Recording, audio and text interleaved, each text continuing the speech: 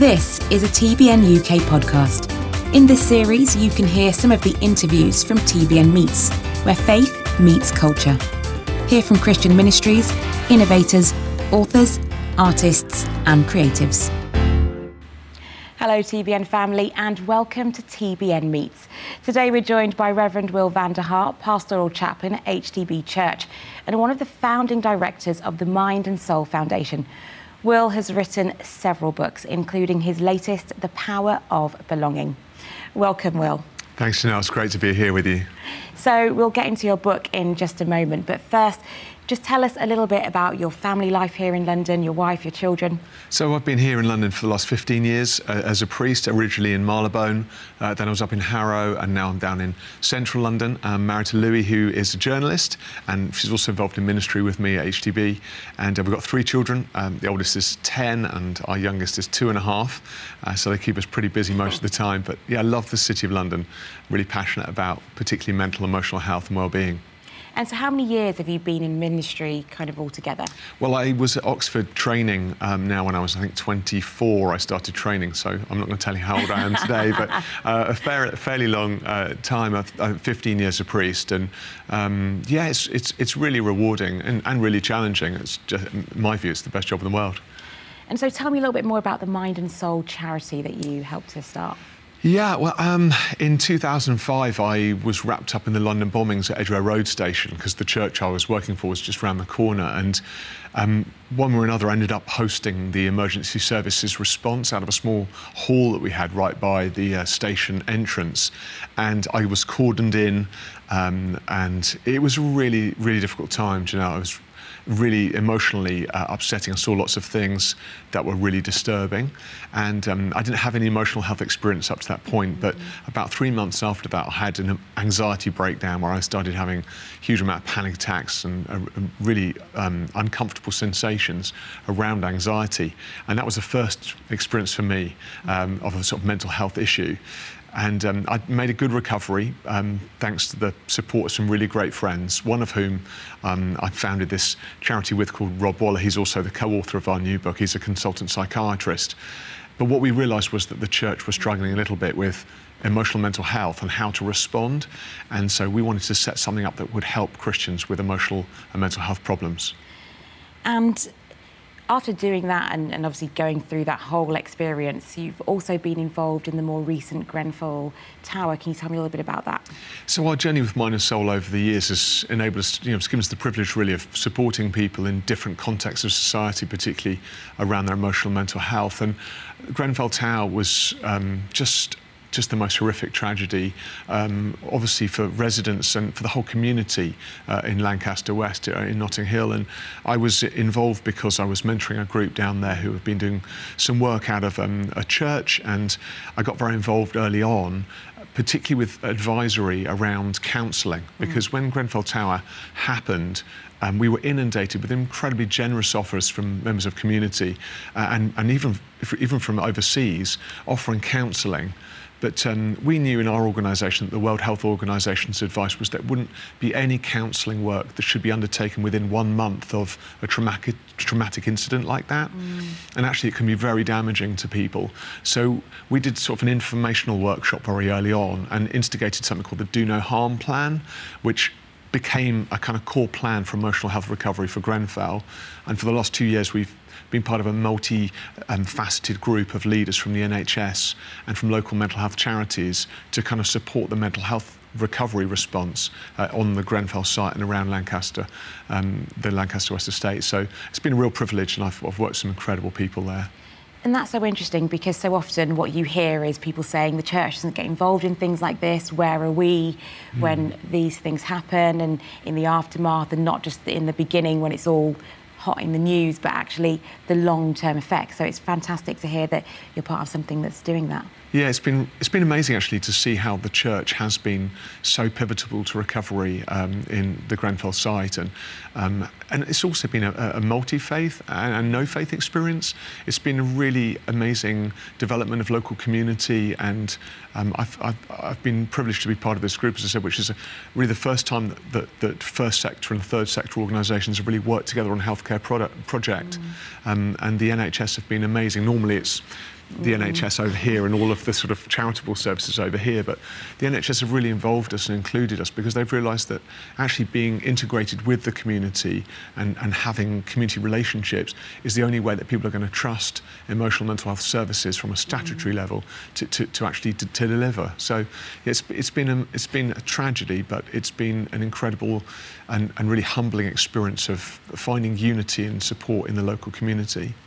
And that really brings me on so nicely to the book, which is all about belonging and the power of belonging. And what you just spoke about talks to that as well. So what was the inspiration for this book in particular? Well, this book really was something developed out of an experience I had in America when I was very jet lagged and I was running a retreat in the Appalachian Mountains, which are very beautiful and very high. And I woke up at about 5:30 in the morning, very jet lagged, and I had this question suddenly emerge in my mind, which was, Will, how do you pick up a snake? And I felt, it was one of those moments where I thought, I felt like God was speaking to me. So I put on my boots and I kind of walked around outside, and as I was walking through this forest very early in the morning, wondering what this question meant, the story of Moses came to my mind, and Moses was instructed to pick up the snake by the tail. And that was the moment at which that was the seed, if you like, of interest in the book. And the question was about shame, really. The fact that actually we all feel in some way like an imposter, and we try and control the shame narrative, either by running away from the snake of shame or by controlling it and kind of holding it by the head. But God instructed Moses to pick up the snake by the tail, and then it became a strength to him rather than a weakness. So it became a staff rather than the snake enemy. And that was the initiation of my thoughts around the book. And then Grenfell happened. And that was definitely part of the story, was being part of a community which was very dissected, where people were asking big questions about whether they belonged or not. And this sense of shame and fraudulence and disconnection, and then this value in really belonging, really came together in our thinking around the book. And we really struck upon the power of belonging, this incredible value which is innate to every human being. Because guilt and shame are such strong motivators, unfortunately, for lots of people, and we see kind of the effects of that played out not just in life and community, said, but also in leadership. And this book really is kind of a tool for leaders. Can you speak a little bit more about how that lends itself? So we've interviewed so many leaders for the sake of this book, and I do a lot of leader coaching, and Rob does the same. And what we've consistently found is that success is no measure of a person's joy in leadership. In fact, so many leaders we meet, senior leaders, feel like terrible frauds, and many of them are holding on until they can retire just so they can be themselves again. The problem with the fake it to make it proposal is not that you won't make it if you fake it, it's the terror of what happens when you do. You spend 10 years of your life pretending to be someone and actually winning, and then when you're winning, you're supposed to sort of turn around to everyone and say, hey guys, this whole experience is based on a relational lie. I'm going to tell you who I actually am now, and then you're going to love me and accept me just as I am. So many leaders are locked into this sense of unbelonging, and then shame grows in the shadows of our lives. So shame's this narrative that says, you don't belong. If people knew who you really were, they wouldn't like you, they would reject you, and they'd leave you. And so then we do the whole controlling piece where we try and keep the facade alive. We just felt there's a better way of leading than that. Because imposter syndrome is so convincing for some people, and for some people it really does loom large. I think anyone who's ever led, me, we can probably testify to that point of what you just said. If people knew who or what I really am, what would that mean for me? Why is that so much more of a powerful driver than the sense of belonging in God, and how important is it that we find that sense of belonging in God and lead from that space?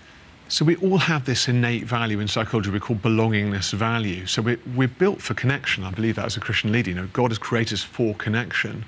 But the opposing force of our desire for belonging is a nervousness about the potential of our rejection. And so we have an opposing psychological force within us, which we call the sociometer. And the sociometer measures whether or not we are acceptable in society at large. Now, these two opposing forces of needing to belong but then feeling like a rejection are always in turmoil, and largely we're biased towards the negative. So we'd largely believe that we're more likely to be rejected than we are to be accepted. That protective function has accelerated, no doubt, under the spotlight of social media, the breakdown of nuclear family, sense of isolation and discombobulation that many people feel and experience in life today. So this feeling of shame, this sense of disconnection, this feeling that actually I'm a fraud, that's grown in society, and particularly amongst younger people. But I was reading just this week Michelle Obama talking, really powerfully about her own feelings of fraudulence, and many other celebrities are starting to talk about it. What we're trying to do here is overcome the shame-based narrative and really connect with the power of belonging, which we believe is a two-track experience. The first one is that we innately belong to God, and the second one is that we do belong in community, and that there's a way of leading more vulnerably where we can actually be real and we don't need to fake it to make it anymore. And vulnerability is a big word at the moment. Lots of people talk about being vulnerable, like it's okay not to be okay. How do we actually begin to unmask ourselves to enable us to get to that space of vulnerability and therefore feel the power of belonging? When we meet leaders, senior leaders particularly, we start talking about vulnerability, they normally get very itchy. And they start saying, well, I don't really want to be a bleeding heart in the public square. And I understand that, but I think we need to make a clear distinction between a public persona and a false self. You see, when I go to the doctors, I expect my doctor to be wearing a white shirt and a tie and to look smart, smell good, and say, hello, Mr. Van Hart, take a seat. How are you feeling today? I don't expect him to be wearing a dirty T-shirt and kind of having had a big night out the night before, say, I'm feeling a bit rough, I'm going to Google your symptoms. Having a persona for work is a professional output, and that's a good thing. But having a false self is something different. Having a false self is actually not letting anyone know who you really are. The power of belonging comes not through, if you like, pouring out all your private life in the public setting or in a work setting. It comes from being known by a small group of really deeply connected individuals. And that behind each of us as leaders, there should be a small and honest, accountable, nuclear group of people who we do life with. The good thing about fake it to make it is actually we know we're faking it. The problem of our society is that even in church settings, I'm hearing more about what I call a version of you, where people say, oh, this is a version of you, be the best version of you, or be the best version of you you can be today. But that's even more malign. At least the fake it to make it people know they're faking it. The version of you people think that there are 100 different versions of you that are all authentic and that actually fit in a Rolodex of other people's authenticity, and that's just not true. So how can, for those leaders, like you said, they don't want to be a bleeding heart in a public square. So I think for some of them, boundaries is always the kind of thing. Where do those boundaries begin and end? You talked about a small group of people. How do people be boundaried but are able to still be vulnerable and be as real and authentic as they can be? Well, I like to think about it in terms of concentric circles. Start in the very centre, and for me, that's me and God. God knows me better than anyone in the world will ever know me. He knows every hair on my head. And so the God knows me centre of I belong to God, that's the most important piece of this puzzle of concentric circles. But knowing God is not enough for me to live in this world authentically, because I can privatise my relationship with God and avoid any other authentic human relationship. And so I have to have a second circle. And for me, my second circle is my wife, Louie. And so she knows, after God, more than anyone else in the world. And then it's maybe my family, my children, my parents. And then beyond that, some really close friends. I was just texting a friend today to say, please pray for me. I've not been sleeping very well. And he's straight back at me, not saying, oh, you'll be fine, don't worry about it. He's saying, are you doing too much of the wrong thing? So he's challenging me. He's not impressed by me. He just cares about me. I'm so thankful to him. But I could come on here and, look great and, talk convincingly, but actually be sharing out of a false self, not a true self. I want to be authentic, and we can all be authentic to a level so long as we have authentic relationships in the back room. If no one knows us, then we can just pretend about who we are. I believe that God's created us in his image, but there's only one identity in us that's true. And we have to know what that is if we're going to then express that to others. And you touched on social media earlier. Do you think that's heightened the way that we seek to belong? So, I mean, like you said, the sense of the need to belong is innate in us. That is that's not for discussion. But has social media really heightened that and taken it to new levels, or people going further to belong? Absolutely. The thing about the success matrix is people believe that if they can find success, they'll find security. So if I get successful, then I'll be secure. That's not true. Most people who get successful become increasingly insecure. But if I start secure, ironically, I'm more likely to find success. So secure people are more likely to find success than insecure people. And so you start with what you need, you don't end with it. Now, social media very often has created a culture whereby people are saying, well, if I can get more followers or more traction on social media, that's success, and then I'll feel more secure. People will know who I am. But actually, normally, the more traction you get, the less secure you become. So if you look at the lives of some of the vloggers, some of those people are very publicly exposed, it's very, very costly for them personally, because actually they're beholden to what other people think that they are rather than who they actually are. I always find it frustrating when you go on social media and I'm trying to, on Facebook, I'm meeting someone new and I want to find out who they are in a crowd, and they're Justin Bieber, and I'm kind of looking around, Waterloo's train station trying to find the person who looks like Justin Bieber, and then they turn up and it's not them. Yeah. It's this desire to be somebody else. And it all comes back to the biblical story of the fall. Adam and Eve were unique. They were naked, yet they weren't ashamed in the garden. And then when they chose the apple, it was likeness with God was something that they were attaining to. Suddenly it was likeness, not to be like themselves, but to be like somebody else. And, God's in Christ restored us to his image in us to say, you are my innate child. You are the child that I love. You are unique. You are, created for works I've prepared in advance for you to perform particularly. And it's that uniqueness of our identity in Christ that does transform our experience. And ultimately, that's why belonging to God is the key to the power of belonging. Now, the power of belonging is just so powerful. And I think, as I've mentioned earlier, it's great that we're having these conversations in kingdom culture, in church culture. How can we, in church culture, we've talked about what social media affects us, how does church culture affect us in this way, and particularly Christian leaders? Well, again, Christian leaders have got a really difficult job on their hands because the model is Jesus. Yeah. And you're trying to lead as an example, as well as someone who's been saved by God's grace and is redeemed, but as an example of what it is to live a holy life. And the biblical standard for Christian leadership is incredibly high. But that still doesn't mean we need to live an inauthentic life. And I think church leaders, I always encourage every church leader I coach to have an accountability partner, but also sometimes to seek private therapy. Then actually sometimes paying someone to look after your emotional and mental health and work with you is a safe and authentic space to explore again who you are.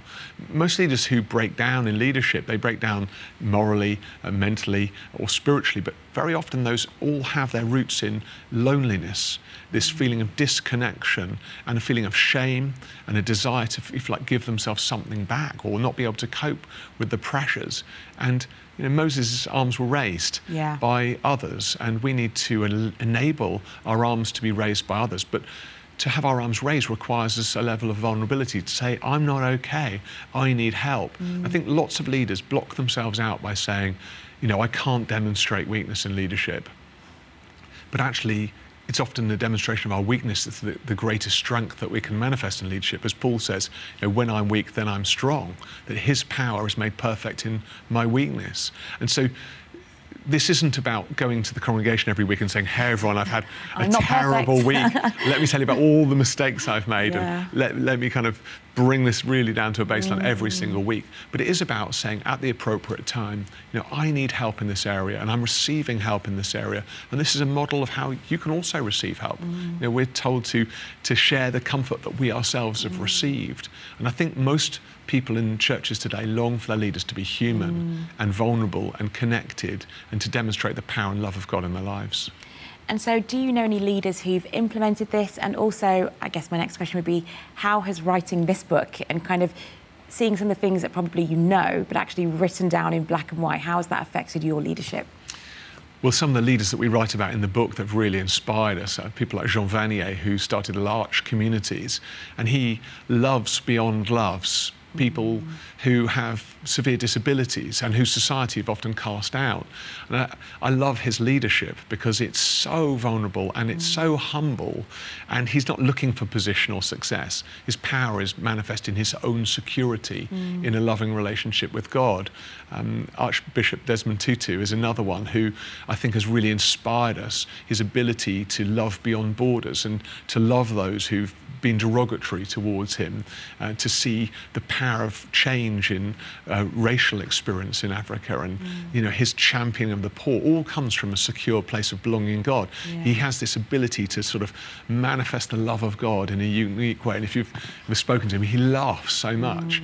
And that laughter, that joy, it's just a sign of this sense that actually I'm so secure in who God is. So those leaders have particularly been an inspiration. Writing the book is always humbling, because you write these things not to be the expert, but you write them because you're interested and you want to change.